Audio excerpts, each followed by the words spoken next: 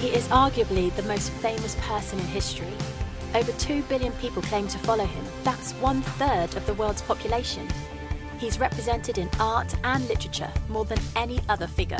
Time magazine called him the most influential person who has ever lived. But who is Jesus?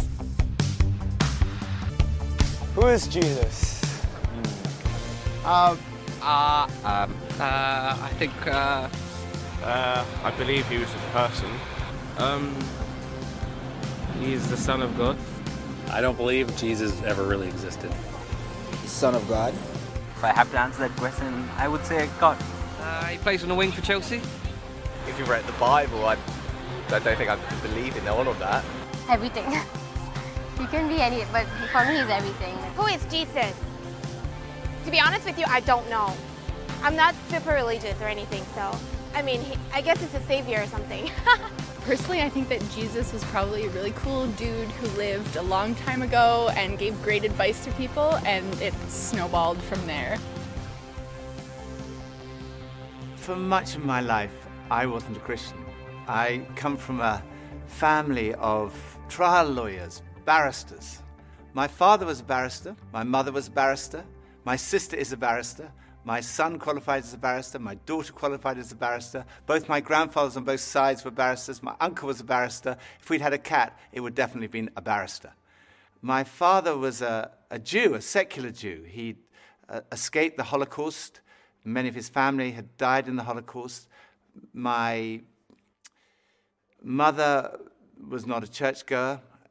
My father described himself as an agnostic, and I came to the conclusion that I was an atheist as a teenager, and I was quite an argumentative atheist. Not that I was out to convert people to atheism, but if anyone tried to convert me to Christianity, then I had a lot to say on the subject. And I was quite suspicious of Christians. I'd come across one or two of them in my gap year, and they had these smiles, which I found deeply suspicious. And in my first year at university, I had a room next door to my great friend, Nicky Lee. And I warned him against these Christians. I said, don't let them into your room, whatever you do. But it was too late. He'd met some, and one time he and his then girlfriend, now his wife, Scylla, came back, and they said that they had become Christians. I was horrified. I mean, they were such lovely people. I thought, how can I help them? I really didn't know anything about it, so I thought, I better investigate. So I managed to find this old Bible. And that night I started reading it. I started beginning of the New Testament. I read Matthew's Gospel, Mark, Luke. I got about halfway through John's Gospel, about 3 a.m. I fell asleep. Following day I carried on reading. All that day, all the next day, all the day afterwards. I was a student, so I didn't have any work to do. And when I got to the end of the New Testament, I came to the conclusion, it's true. You can't prove Christianity mathematically. You can't prove it scientifically. Science is obviously very important, but science answers a different set of questions. Science answers the questions, when and how did this world come into being? But it can't answer the question, who and why. Supposing I had a cake here, which I've made, and I give it to a scientist. The scientist will be able to answer the question, how it was made. They may be able to tell you when it was made, but only I can tell you who made it and why I made it. Only the creator of the cake can do that. Only I can tell you, I made that cake, and I can tell you why I made that cake. And it's the same with this universe. Only the creator can reveal who made this world and why he made it. And the claim of Christianity is that he has done that. The Creator has revealed himself. And he's revealed himself in the person of Jesus. And the evidence is not scientific evidence. That's not the only kind of evidence, but historical evidence. When I was a barrister, that's what we relied on. We relied on historical evidence that we presented to a jury. It was things that had happened in the past. They weren't there. Every time a jury brings back a verdict, it's a step of faith based on evidence. And I myself could not be a Christian if I didn't believe there was evidence. I couldn't just take a blind leap of faith. For me, faith in Jesus is a step of faith based on good historical evidence. Why start with Jesus, you might say? I didn't even believe there was a God, but I came to believe in God through Jesus because the resurrection of Jesus strongly suggests that this world has a creator and that creator is to be seen in terms of, through the lens of, Jesus. Jesus of Nazareth is believed to have walked these streets around 2,000 years ago. But is there any evidence that he even existed? Well, there's actually quite a lot of evidence. No serious historian would deny that Jesus existed. The Roman historians Tacitus and Suetonius wrote about Jesus, as did the first century Jewish historian Josephus. He described him as Jesus, a doer of wonderful works, and then he goes on to describe his crucifixion and alleged resurrection. So there's evidence outside of the New Testament for the existence of Jesus, but most of the evidence comes from within inside the New Testament. And sometimes people say, well, the New Testament was written such a long time ago. How do we know what was written down hasn't been changed over the years? Well, the answer is that we do know because of a science called textual criticism. Textual criticism examines the number of copies of early texts that we have available to us today, and it looks at the time gap between the original document and the earliest copy that we have. And basically, the more manuscripts we have and the earlier they are, the less doubt there's going to be about the original. So let's compare the Bible to other texts in ancient history, ones that are widely used in schools and universities. Let's look at the Greek historians Herodotus and Thucydides. They both wrote in the 5th century BC. But the earliest copy of their writings that we have dates from AD 900, and that makes a 1300-year time lapse. And even then, we only have 8 copies of these manuscripts in the first place. Or look at the Roman historian Tacitus. There's a 1,000-year gap between his book being written and our first manuscript, and we only have 20 copies.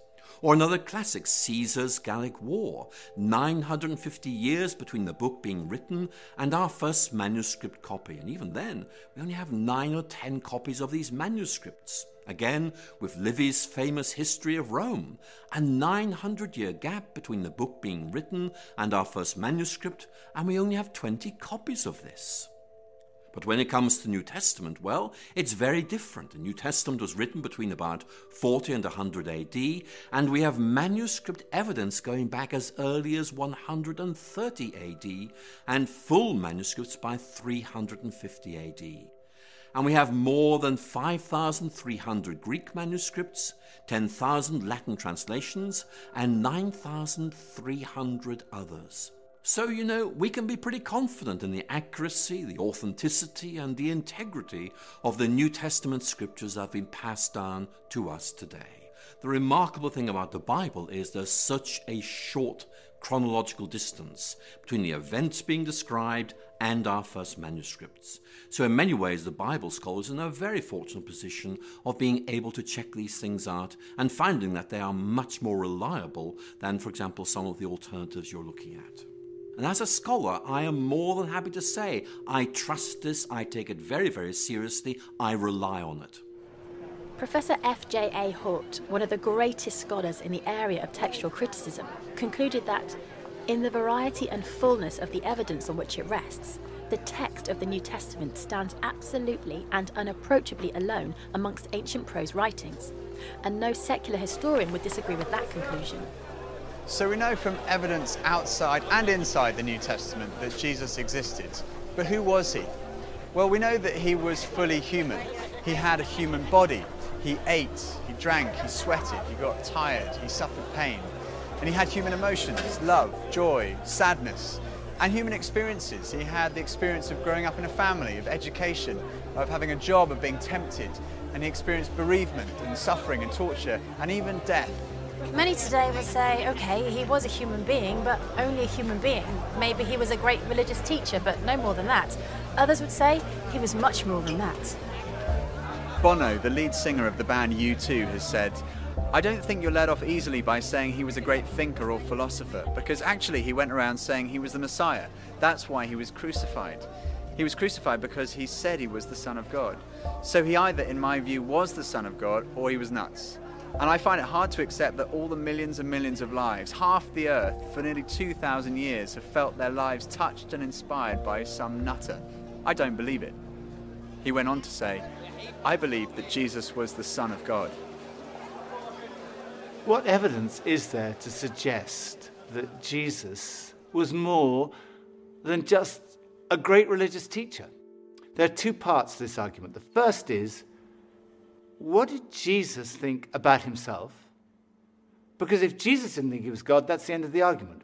But if he did, the second part of the argument is, was he right? So, what did Jesus say about himself?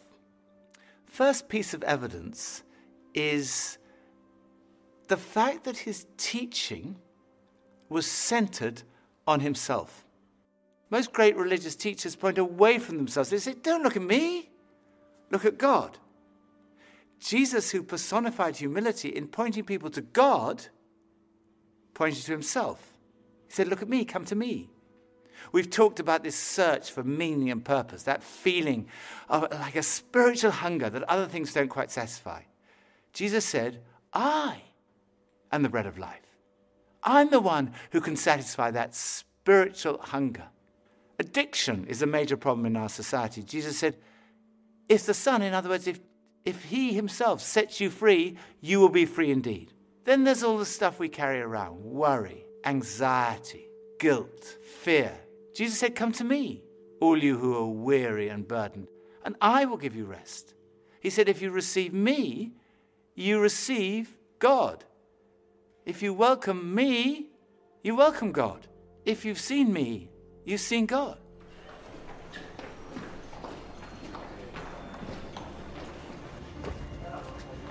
Forgiveness is right at the heart of Christianity.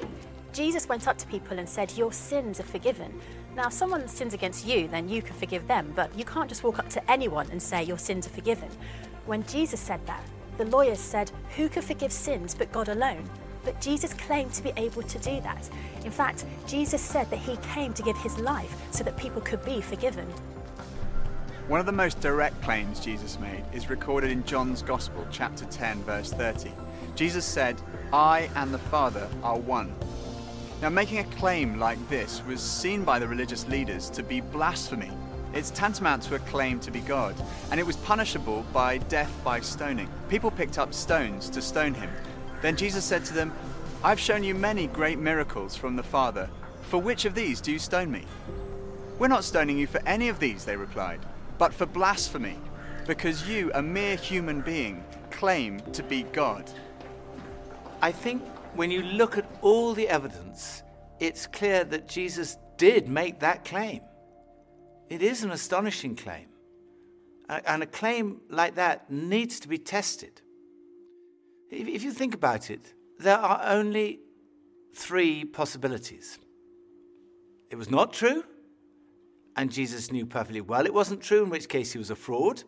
Or it was not true, and he simply didn't realize it. He genuinely thought he was the Son of God, in which case he was deluded. I think we'd say he was insane. But logically, there is only one other possibility, and that is, it's true. He was telling the truth. C.S. Lewis, Cambridge professor, best known as the author of the Chronicles of Narnia, he put it like this: a man who was merely a man and said the sort of things Jesus said would not be a great moral teacher. He'd either be insane or else he'd be the devil of hell. You must make your choice. Either this man was and is the Son of God, or else insane or something worse. But let's not come up with any patronizing nonsense about his being a great human teacher. He hasn't left that open to us. He didn't intend to. So was Jesus right in what he said about himself? What evidence is there to support his claims? Well, the first piece of evidence is his teaching. Much of the New Testament records numerous occasions where crowds gather to hear Jesus teach. And on one occasion, on a mountain like this, more than 5,000 people gathered to listen to the teaching of Jesus. The Sermon on the Mount has been widely acknowledged amongst the greatest teaching of all time. Jesus' teaching has been the foundation of our entire civilization. Many of our laws were originally founded on Jesus' teaching. Love your neighbour as yourself. Do to others as you would have them do to you. And then this, totally revolutionary. Love your enemies. In fact, we've advanced in every field of science and technology, yet in 2,000 years, no one has ever improved on the moral teachings of Jesus. They are the greatest words ever spoken. They're the kind of words you might expect God to speak.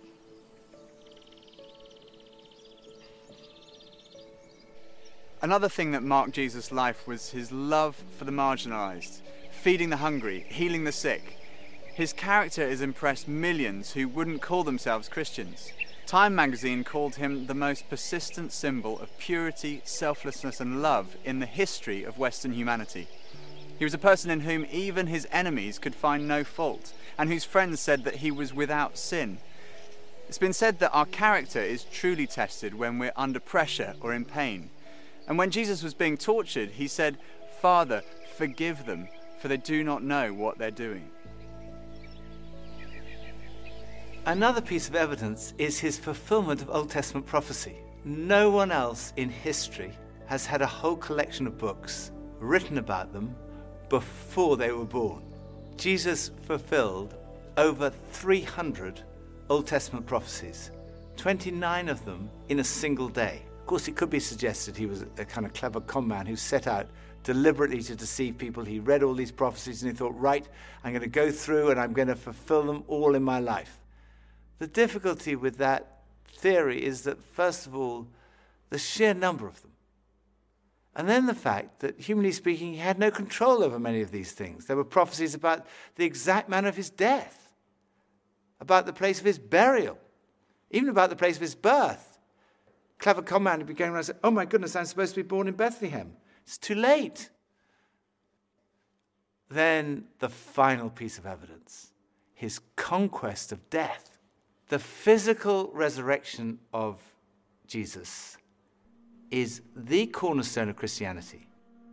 And this is relevant to every single one of us because we're all going to die.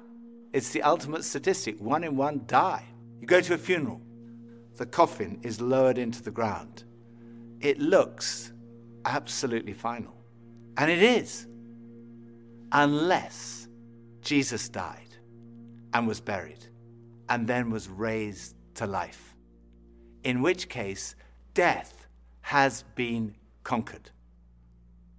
But is this just wishful thinking?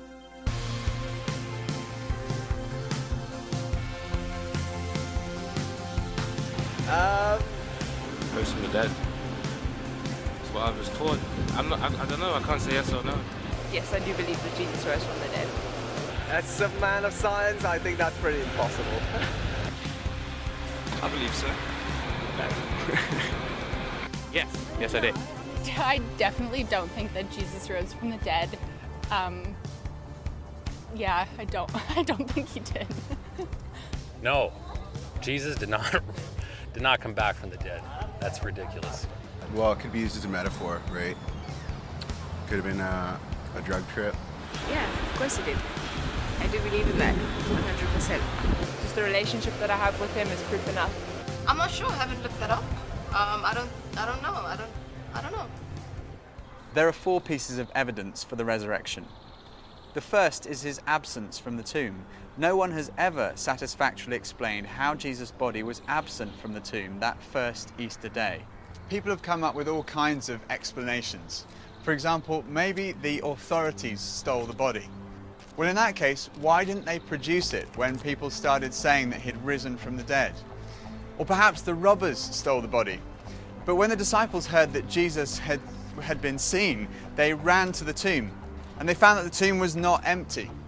Inside the tomb were the grave clothes that Jesus had been wrapped in. The only valuable thing that a robber might have taken was still there. The grave clothes had collapsed like a caterpillar's cocoon when a butterfly has emerged. and the piece that had been around Jesus' head had been folded up and put in a different place. And when they saw that, they believed. The second was his presence with the disciples. Jesus was seen on more than 11 occasions, on one occasion by a group of around 500 people.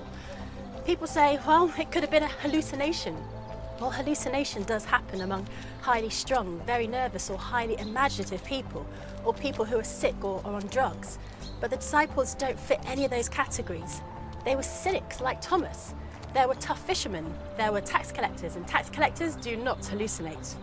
The third piece of evidence is the transformation that we see in the disciples. Here was a group of people who were disillusioned, despairing that their leader had died, and then suddenly they were transformed. They started saying, we've seen Jesus, he's really alive. And they went around telling everybody. Later on, practically all of them were killed, crucified, tortured, beheaded because of what they believed. And if they were deceiving people, all they had to do was say, no, it's not actually true. But they never said that because they knew it was true. It had totally transformed their lives. And as a result, this extraordinary movement swept around the whole known world. And it's a movement without precedent in the history of humanity. And fourth, it's still happening today. There are now over 2.3 billion Christians around the world, of every ethnicity, continent, nationality, economic, social and intellectual background. They all speak of this encounter with the risen Jesus Christ.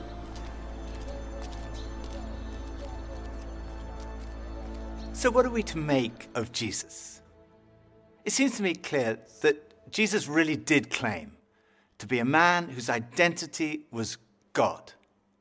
And when we look at the evidence of his teaching, his life, his character, his fulfillment of prophecy, his resurrection, to say he was insane or a fraud seems to me absurd, illogical, actually unbelievable. On the other hand, it provides the strongest possible supporting evidence that what Jesus said about himself was true. And when I looked at the evidence, when I read the New Testament, I came to the conclusion it is true. I didn't want to become a Christian because I thought if I became a Christian, life would be totally miserable from that moment onwards. So I tried to put it off. I thought I'll put off becoming a Christian to my deathbed. And then I realized that would not be intellectually honest. So very reluctantly, I kind of said, okay. Yes. And at that moment, I can still remember that moment so clearly. It dropped from here, from my head, being convinced it was true, to here in my heart, having an experience of a relationship with Jesus. And finding what, I guess looking back, unconsciously, I'd been searching for all my life. Something that provided ultimate meaning and purpose to my life. It was the very last place on earth that I expected to find it.